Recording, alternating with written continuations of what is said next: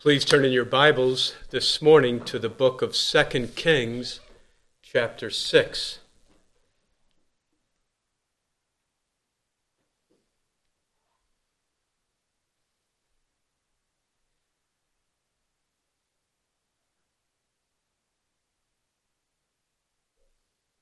Second Kings, chapter 6, and occasionally we have opportunity to look at the life of Elisha, the prophet, and that's why we're in this passage this morning. I'll read verses 8 through 23. This morning we'll cover verses 8 through 14, and then, Lord willing, this evening, the rest of the passage. But I'll read verses 8 through verse 23. Now the king of Aram, or the king of Syria, was warring against Israel, and he counseled with his servants, saying, in such and such a place shall be my camp. And the man of God sent word to the king of Israel, saying, beware that you do not pass this place, for the Arameans or the Syrians are coming down there. And the king of Israel sent to the place about which the man of God had told him.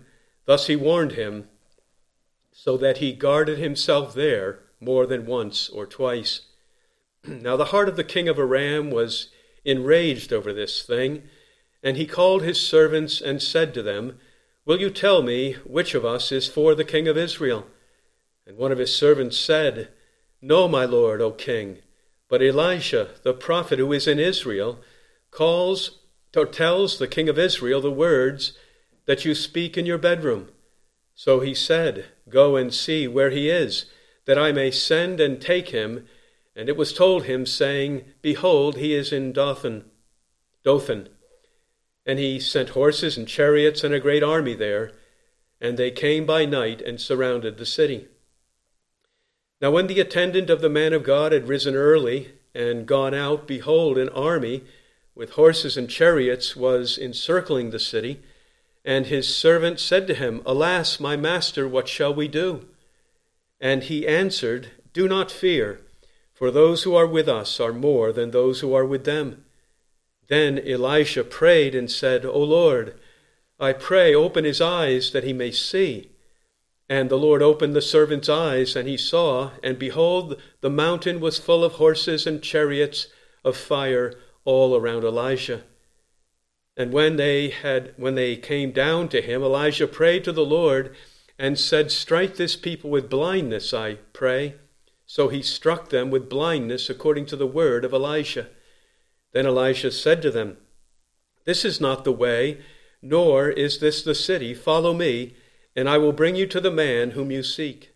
And he brought them to Samaria.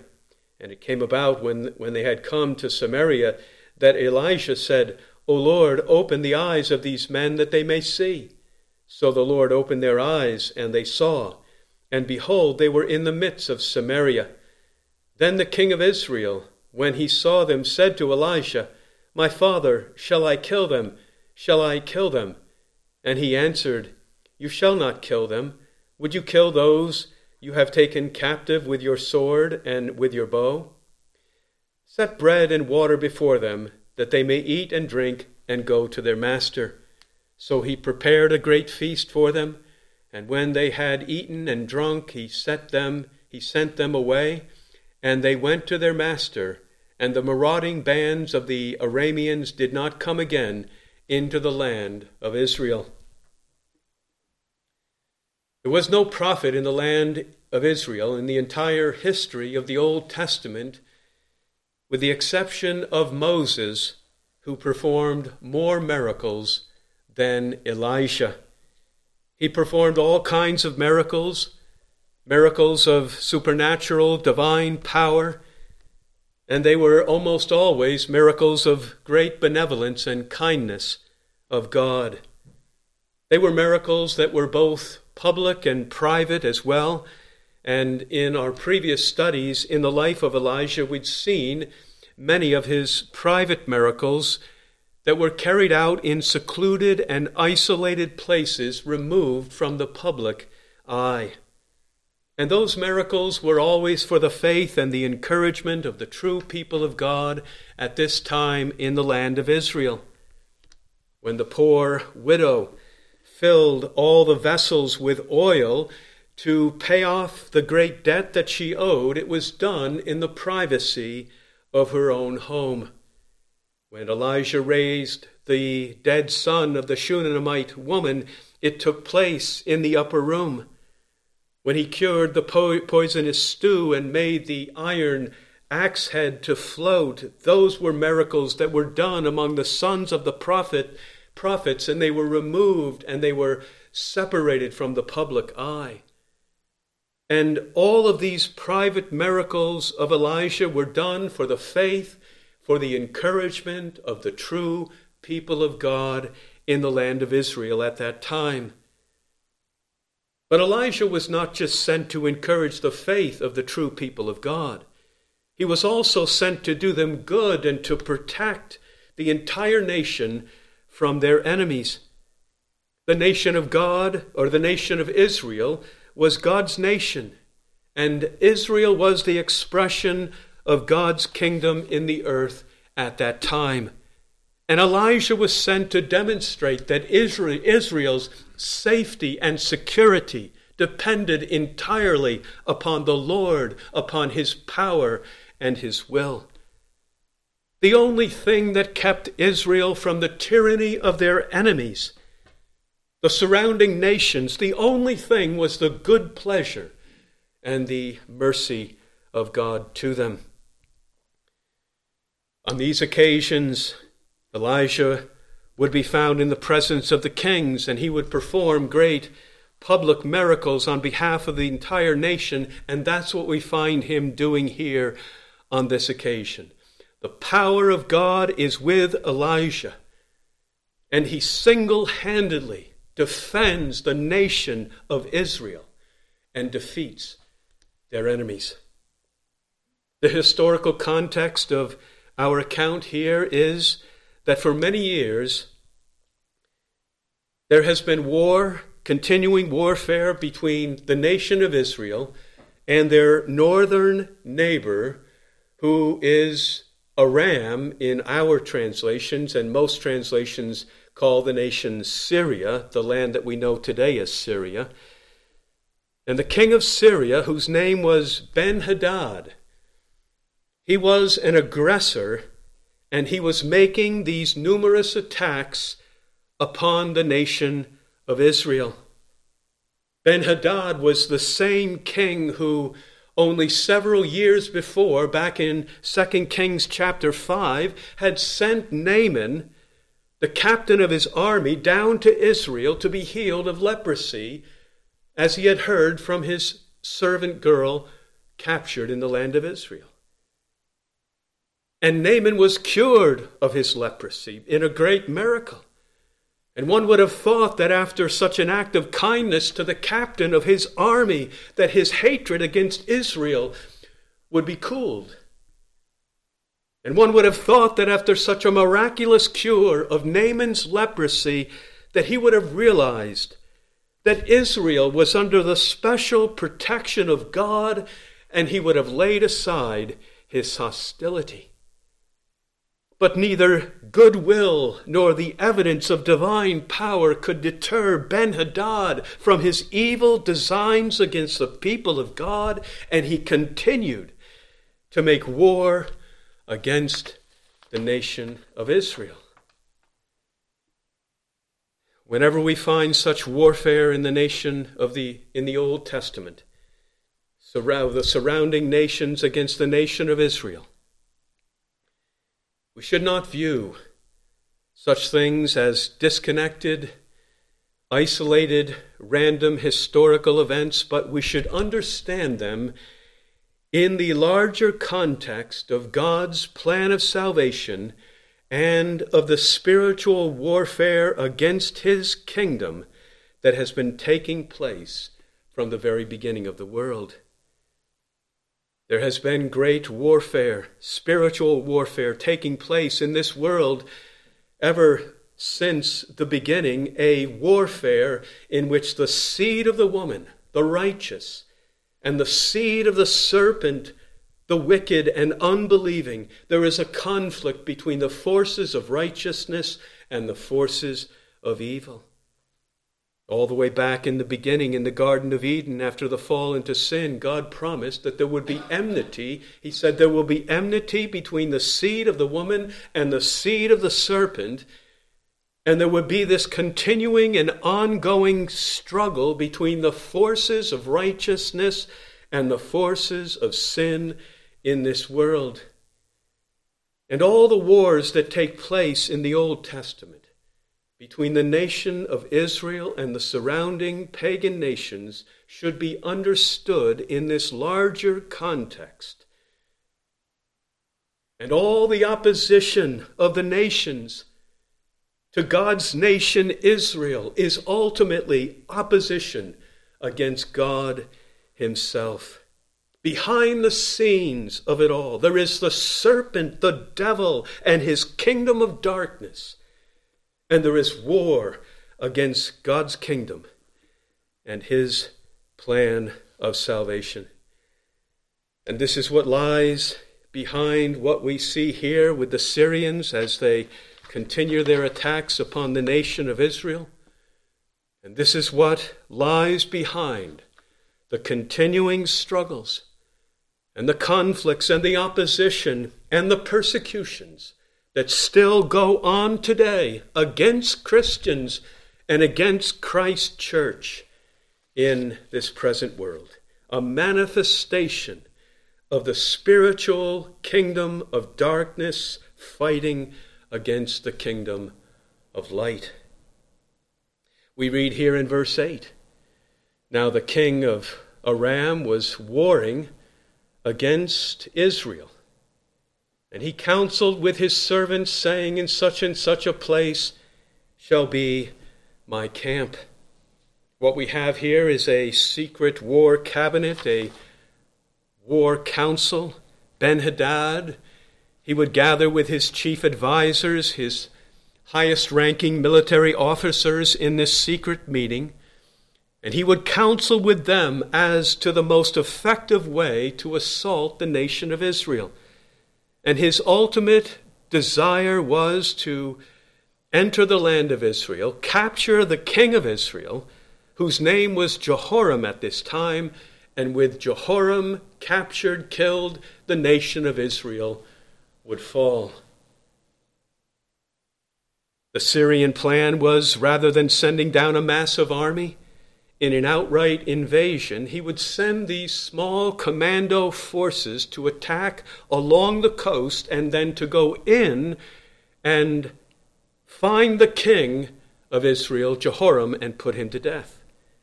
We see in the middle of verse 23 that there are these marauding bands, or these bands of Syrian raiders. And these were bands of men that would sail down from Syria in their boats, and they would come ashore and make a raid into one of the towns of Israel. They would often kill the Israelites. They would take some of them captive as slaves. They would plunder their property. And here the king of Israel, the king of Syria, in verse 8, he makes this secret plan with his war cabinet over where he will strike. We can imagine them. They are gathered about their table. In their war council, they have the map of the nation of Israel, the map of the coastline. They pick out the specific town where they think they would be most vulnerable, they most easily attack, and they make their decision that this will be the place of the attack, and the king would say, in such and such a place I will make my assault, in such and such a place shall be my camp. And the whole strategy was based on surprise. They would strike as quickly as they could. They would take the Israelites captive. They would take them off guard. Ben-Hadad was a very crafty king, and he was relying on his military skill and cunning. And from the human perspective, it was a well planned military strategy. But then what would happen every time? Every time that Ben-Hadad would send his band of soldiers down and arrive at the specified location, they would find the army of Israel already stationed there, and they would already be well fortified and ready for their attack. And when the Syrians saw the soldiers of Israel standing all prepared for them, they would realize there was nothing they could do. Their plan of attack was frustrated and thwarted, and they would have to retreat back to Syria. We find the reason why this happened in verses 9 and 10. Verse 9, the man of God, this is Elisha, and the man of God sent word to the king of Israel, saying, beware that you do not pass this place, for the Arameans are coming down there. And the king of Israel sent to the place about which the man of God had told him. Thus he warned him, so that he guarded himself there more than once or twice. So as soon as Ben-Hadad would make his plans in his secret war council, Elijah, the man of God, would know exactly where he was going to strike. And Elijah would immediately inform the king of Israel, Jehoram. And Jehoram would send out his army to guard the place, and they would be ready and waiting for the Syrians when they arrived. And what was happening on this occasion was that the God of heaven, who is omniscient, he is omnipresent, he is present in every place, and so he is omniscient, he knows all things. The God who knows all things was in the secret war council of the Syrians, and he knew every word, every plan of Ben-Hadad and his men, and he would reveal it to his prophet Elisha, and Elisha would know the location. And Elijah would pass it on to the king of Israel, and the king of Israel would send out his army to be ready for the defense. Now, the first time that this happened, Ben-Hadad would have thought to himself, well, this was simply good luck for the Israelites. And what they needed to do was to make better plans the next time.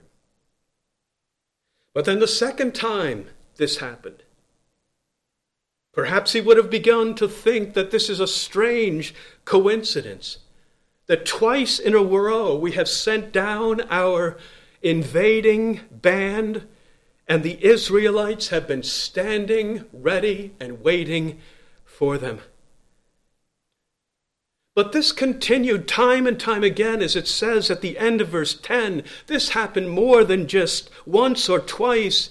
It happened on numerous occasions, and every time Ben-Hadad would send out his band of raiders, no matter where he sent them along the coast, the Israelites would always be standing ready for them, no matter how clever they were in the choice of their attack.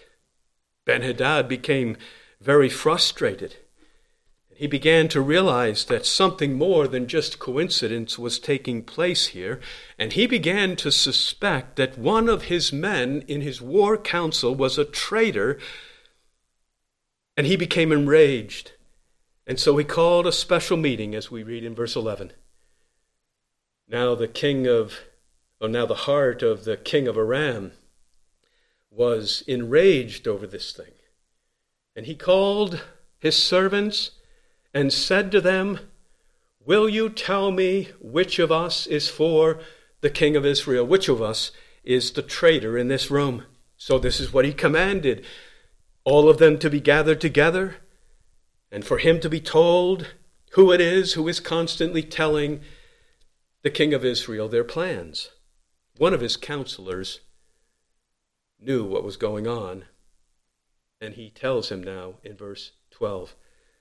And one of his servants said, no, my lord, O king, but Elisha, the prophet who is in Israel. He tells the king of Israel, the words that you speak in your bedroom.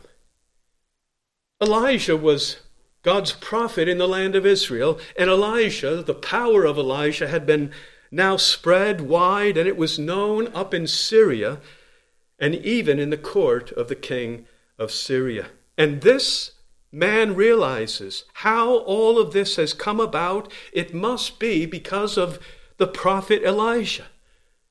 And it is a most amazing statement here of God's omniscience that he tells the king of Syria, no, it is not one of us. It is not one of us who is telling the king of Israel. It is Elisha, the prophet of Israel.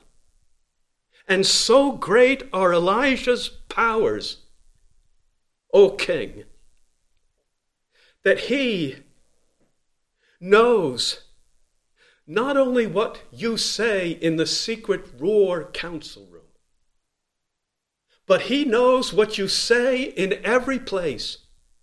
And he knows what you say even in the privacy of your own bedroom. We learn an important lesson here, and that is that men cannot hide anything. We cannot hide anything from God. When Ben-Hadad and his men were gathered in their war council, they gathered in a secret place, perhaps down in some underground bunker room where no one could come and the doors were bolted shut. They would make every effort to ensure that their plans against Israel were not heard by anyone. And they accomplished it on a human sense. But little did they know that the God of Israel was in that room with them.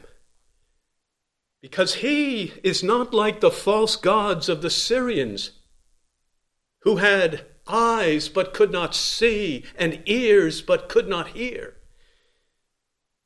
The God of heaven is present in every place, and he is the God who sees and hears all things. And all that they said in that war council was heard by him, and he knew all their plans, and they could hide nothing from him.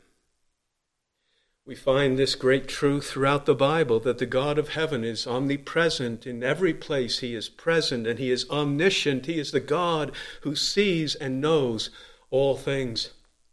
We'll turn to a passage in Psalm 139 for a moment. Psalm 139.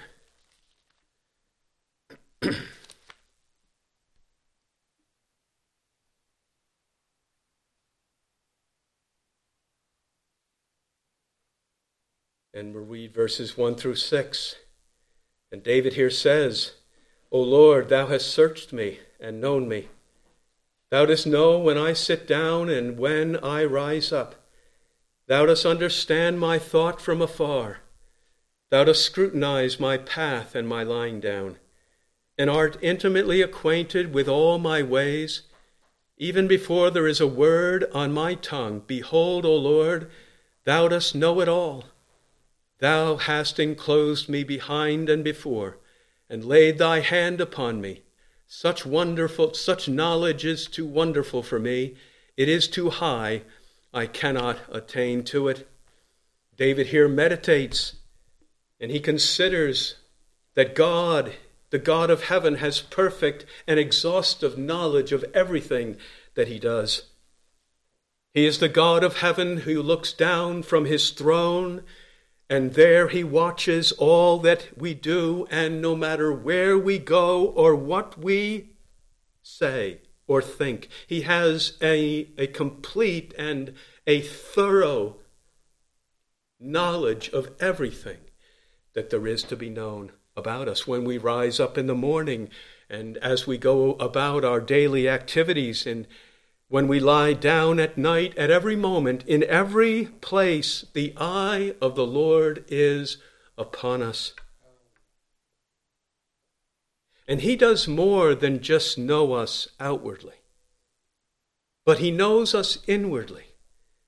Because David here considers that God knows the thoughts of his mind, and there is nothing more private to us than our own thoughts. Other men can never discover the thoughts of our hearts. But David says here that even from the heights of heaven, God looks down and he knows the thoughts of a man's heart. And he understands everything from afar, and there is nothing even within us that can be hidden from us. He analyzes us. He examines us. He judges every single thing that takes place in us, whether it is good or whether it is evil. The eyes of the Lord are in every place, even in the thoughts of our hearts that are exposed to him. And he knows evil and good.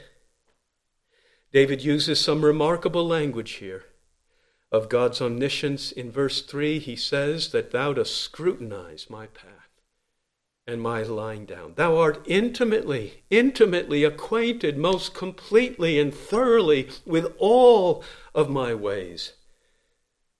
And so he is our constant companion no matter where we go. And he encloses us behind and before, and he has laid his hand upon us. And when David considers this great knowledge, infinite knowledge of God, his response is one of praise and adoration. As he says in verse 6, he says, such knowledge is too wonderful for me. It is too high. It is above me.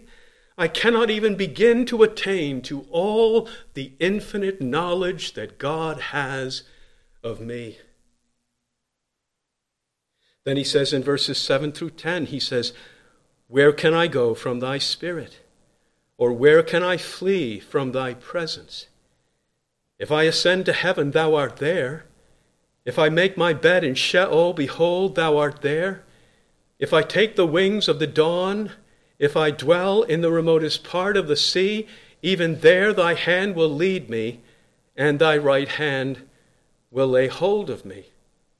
Now it is not that David here desires to escape from the presence of God, but he considers that what if he ever did revolt against his obedience to the Lord? And what if he was ever so foolish as to try to escape from him? Would it even ever be possible? He thinks of the heavens, the vast heavens above. If I ascend into the heavens, you will be there. If I make my bed down in Sheol, if I dig a hole into the earth and hide myself down in the depths of the earth, you will still be there. If I take the wings of the dawn and the light as it arises over the horizon, if I go into the very depths and the remotest part of the sea, you will still be there, and thy hand will still lead me, and thy right hand will lay hold of me. And so it is a very great truth here that a man can never hide himself from God. No matter what he does, no matter where he goes, no matter how much he suppresses the knowledge of God in his own mind, he can never escape from the presence of God. God is omnipresent. He is omniscient. For us as believers, this is a comforting thought to us as Christians, because God knows all of our anxious thoughts, and he knows all our fears, all our cares, all the troubles of our souls, and he calls us to cast them all upon him because he cares for us. So the omniscience of God, knowing everything that takes place within us, it is a comfort to us that he knows all of our troubles. And then what about our sins? When we find our sins within us, he has given to us a Savior as well in his beloved Son Jesus, and we may run to him and be cleansed. of all of our inward sins. He closes the psalm in verses 23 and 24, and he says this. Verse 23, he says, "Search me, O God, and know my heart, and try me and know my anxious thoughts, and see if there be any hurtful way in me, and lead me in the everlasting way." So the Christian does not seek to hide himself from God. He rather asks God, based on his omniscience, to come and search me and find out if there is any evil way that still lies in me. And when you discover that evil way, try me, know me, and lead me in the everlasting way. Cleanse me in the blood of Jesus and wash me afresh and give me strength by the power of the Holy Spirit and lead me in the everlasting way that leads to eternal life. So we do not fear, as Christians, to know the worst things that there are to be known about ourselves, because we know that we have a Savior, and we can confess our sins, all of our sins, to him, and we can find his mercy, and he is able to cleanse us in the inward parts. And we want to do what is good and right. Search me, O God, and know my heart. Try me, know my anxious thoughts, and see if there is any hurtful way in me, any wrong and evil way within me, and lead me in the everlasting way. The omniscience of God is a comfort to a Christian. But the omniscience of God is a dreadful thing to an unbeliever. Because the unbeliever must realize that all of his sins which he has kept secret from other men, and sins which he has thought no one else has known, those sins are all open and laid bare before the eyes of God in heaven, and he will bring him with his sins to judgment on the last day. If you are not a Christian here this morning, you should know that all of your secret sins and all the thoughts of your heart are known to God, and he has marked them down in his book, and there is a day of judgment that is coming, and there will be no escape from the judgment of God. You will appear before him and give an account of all that you have done. But there is a way of safety for you. There is a way of peace. There is a way for you to be cleansed and washed and to be ready for that great day. And it is only by coming to his beloved Son, Jesus, and confessing your sins and turning from them and finding him in the Scriptures and in the Word of God that you can be forgiven and ready for that day.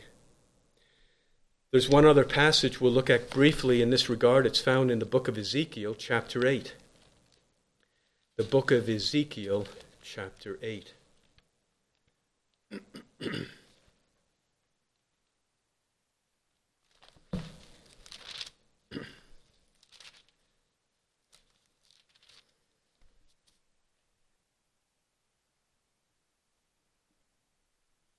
And here in chapter 8, we'll look beginning at verse 6.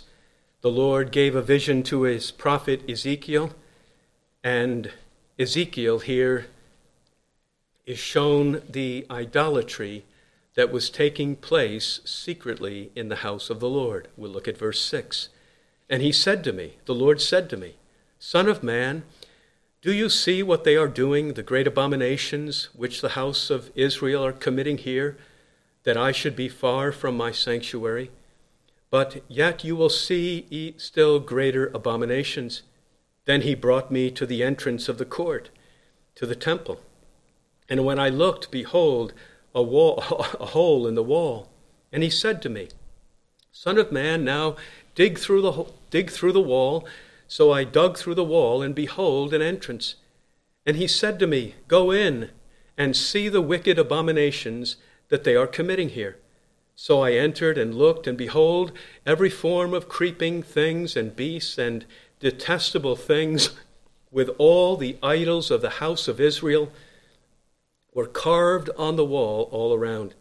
And standing in front of them were 70 elders of the house of Israel, with Jazaniah, the son of Shaphan, standing among them, each man with his censer in his hand and the fragrance of the cloud of incense rising.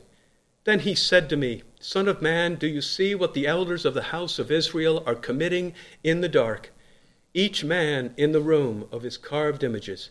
For they say, the Lord does not see, the Lord has forsaken the land.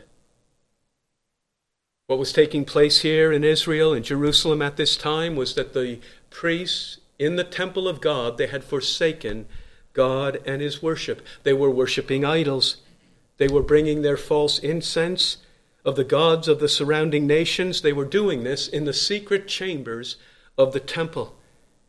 And they would go into the back rooms of the temple where none of the people could see them, and they would turn all of the lights off, and in the darkness they would practice their idolatry, and they thought that God would never see them. As they say at the end of verse 12, the Lord does not see us. The Lord has forsaken the land. But he did see them, because he knows all things. And he revealed it here to Ezekiel. He brings Ezekiel into this vision, shows him a hole in the wall, and then through the hole there is an entrance, a door, and then into the door he sees all the abominations that the priests are committing in the secret of the temple of God. Just like with the prophet Elijah, the Lord here revealed it to his prophet Ezekiel. How he revealed it to Elijah, we do not know, whether it was through a vision, as it is here through Ezekiel, or in some other way, but both in the same way, the Lord, who is omniscient, revealed it to his prophet. We turn back to 2 Kings and chapter 6.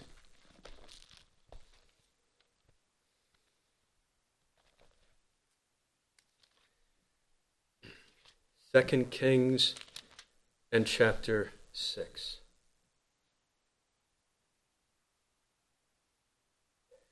And the problem here with Ben-Hadad, the king of Syria, and the great problem with all unbelieving men and women, is that they do not realize that God knows everything about them. Ben-Hadad here did not know. The Lord knew everything taking place in his secret war council. The Lord was there and knew all of his plans, revealed them to the prophet Elijah. Elijah passed them on to the king of Israel, and it was a terrible shock every time he sent down his marauding bands that the nation of Israel, the army of Israel, was prepared for them. He did not know that the Lord knew all things. A couple of lessons we learned from the passage here this morning. And the first is the foolishness of unbelief. The foolishness of unbelief. We see this in regard to Ben-Hadad, the king of Assyria. At the end of verse 12, he's just been told that Elisha through God knows every plan that he makes. And Elijah is the one who frustrates his assaults every time he comes against Israel. And so what does Ben-Hadad do once he knows that all of this is taking place through Elijah and God knows all things? We read in verse 13 and 14. So he said to his war council, he said, "Go and see where he is, the prophet Elijah, that I may send and take him."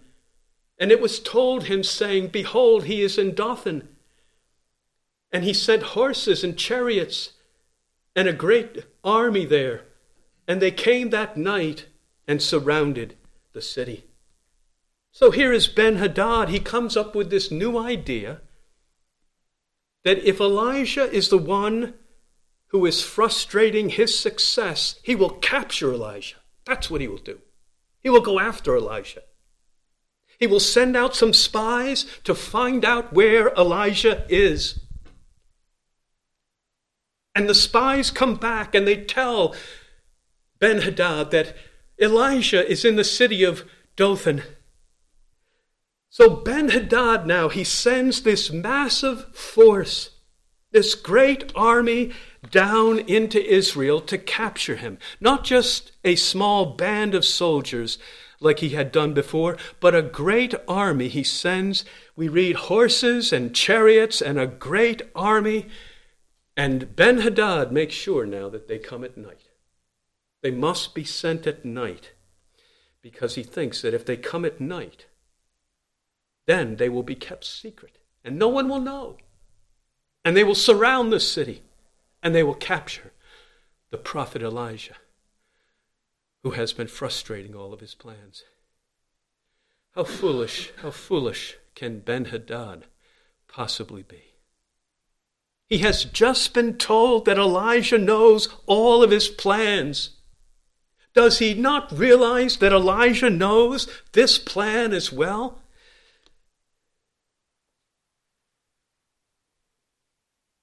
He cannot hide anything in his secret war council. Does he think that he can hide this massive army that he sends down now to Israel?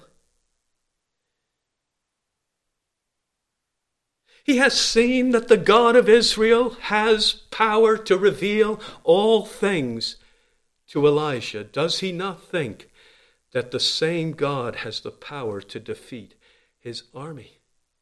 It is utter foolishness and madness of unbelief that we see here in Ben-Hadad.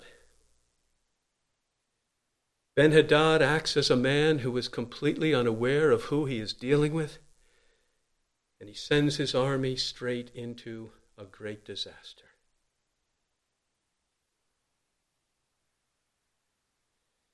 The truth is that even after all that Ben-Hadad has been told, he did not really even then believe that God knew the plans.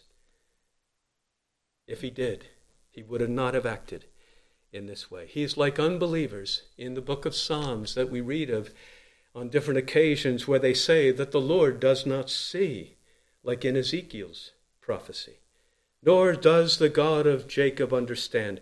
How does God know, and is there any knowledge with the Most High?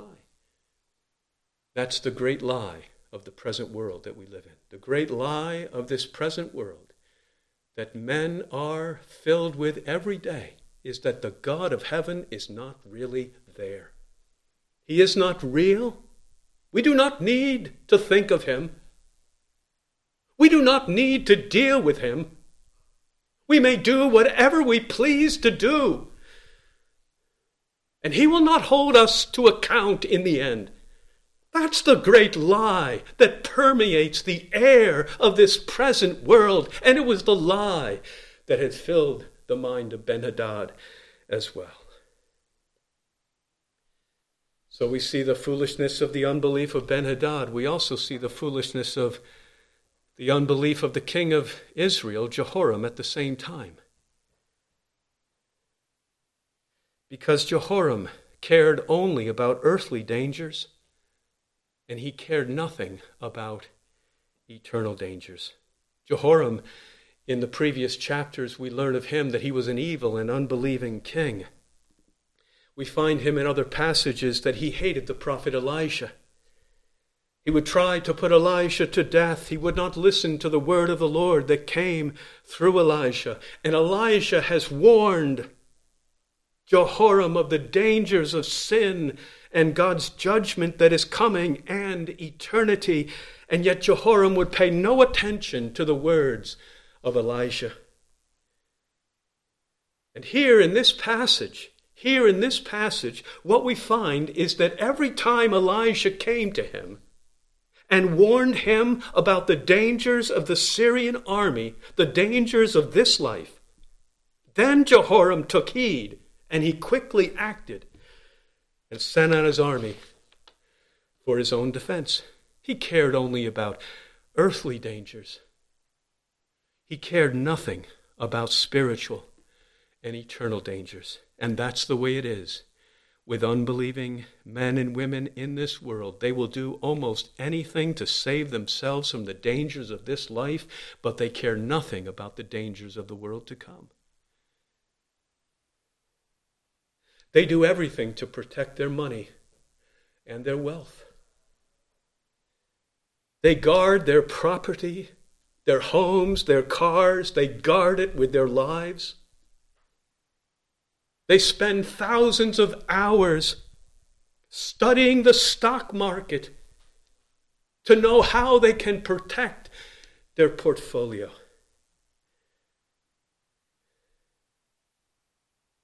They do everything they can to ensure their earthly possessions are safe, but they pay no attention to the realities of sin and judgment and the world to come. When people become sick, mortally sick in the hospital, they will do anything to save their lives and preserve their life in this world, but they will not even pick up a Bible to find out what lies ahead when they ultimately die and judgment of God comes upon them. Sometimes I have business down at the bank, and one of the things that's most astonishing is to sit in the bank and wait for the next person bank counselor to be available. And what I see so often is, very often, little old ladies sitting with the bank counselor talking about their money in their accounts. They're on the brink of death. They're on the brink of eternal disaster, and all they care about is the amount of money that they have left in their accounts. It is the terrible blindness of unbelief, and that's what's taking place here with Jehoram. Jesus said, "What will it profit a man if he gains the whole world and he loses his soul?"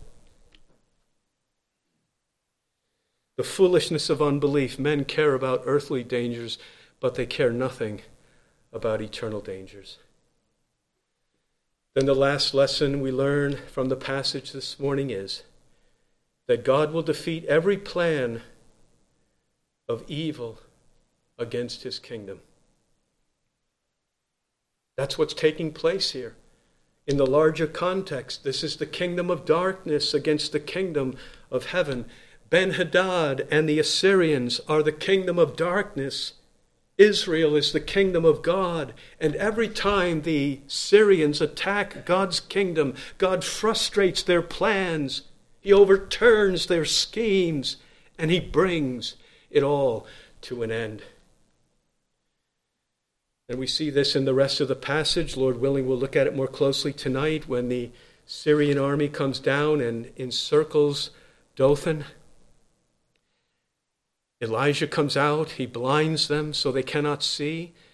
The Syrian army, he takes them captive into the city of Samaria. Then he opens their eyes. They see where they are. They think they're about to be killed. But Elisha feeds them and sends them back to Ben-Hadad. The Syrians were completely humiliated. They sent an entire army to capture one man, Elijah. And the one man, Elisha, takes them captive, the entire army, and sends them back to Ben-Hadad. And they realize that all their efforts against Israel and the kingdom of God to defeat his kingdom, it cannot stand in the end. And it all comes to nothing.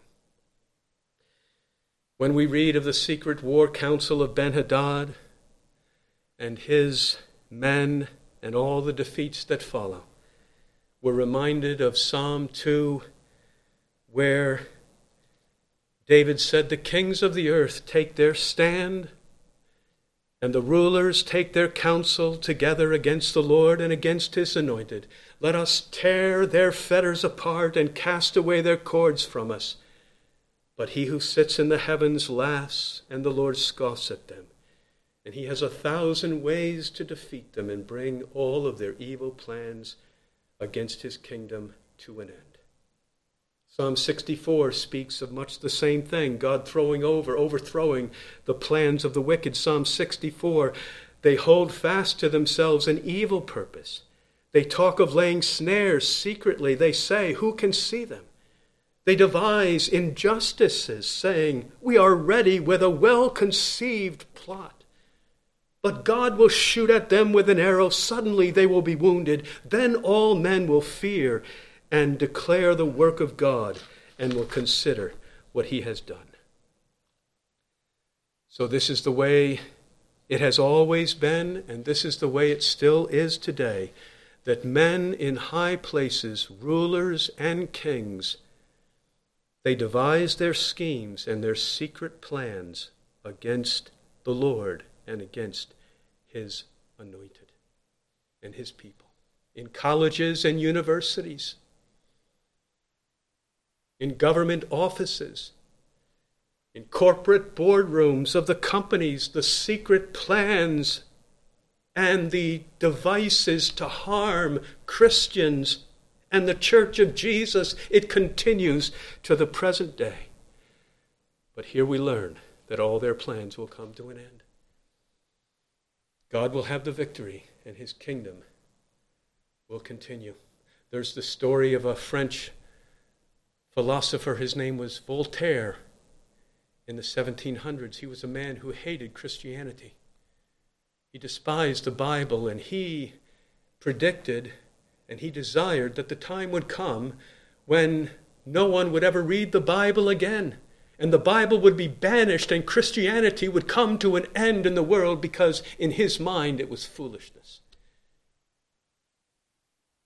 But then after Voltaire died, the very house where he lived became a printing house for Bibles, as if the God of heaven was laughing at Voltaire. Voltaire is gone, but Christianity continues, and Christ is still upon his mighty throne of sovereignty and power and wisdom, and he is able to bring every evil plan to an end, and he will do so in the end of this world. He has an everlasting kingdom, and his kingdom will never come to an end. The vanity of this world is seen. The greatest vanity of the world is to fight against God.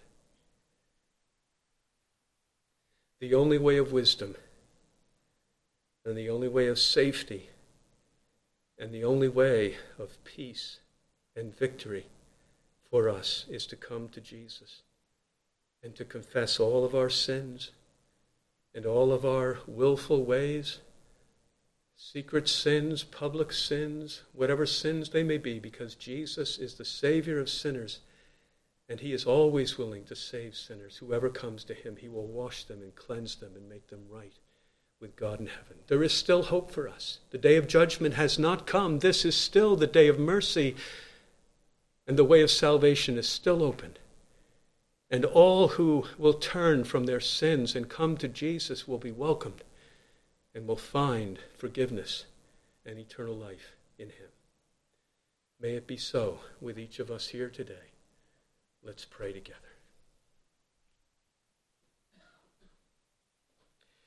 Father and gracious God in heaven, thank you for the gospel of our Lord Jesus Christ, that there is hope for us, even for us who are such great sinners, that with all of our sins, even the secret, unknown sins of our hearts, we may still be washed and cleansed in the blood of Jesus. O Lord, thank you that we may come to you at all times, and every one of us here this morning may come to you as the Savior, and you do call us to come unto you, all who are weary and heavy laden. May you work in us by your word and by your Holy Spirit, and may we turn to you and love you and walk with you with all our hearts. Have mercy upon us now, we pray. In Jesus' name, amen.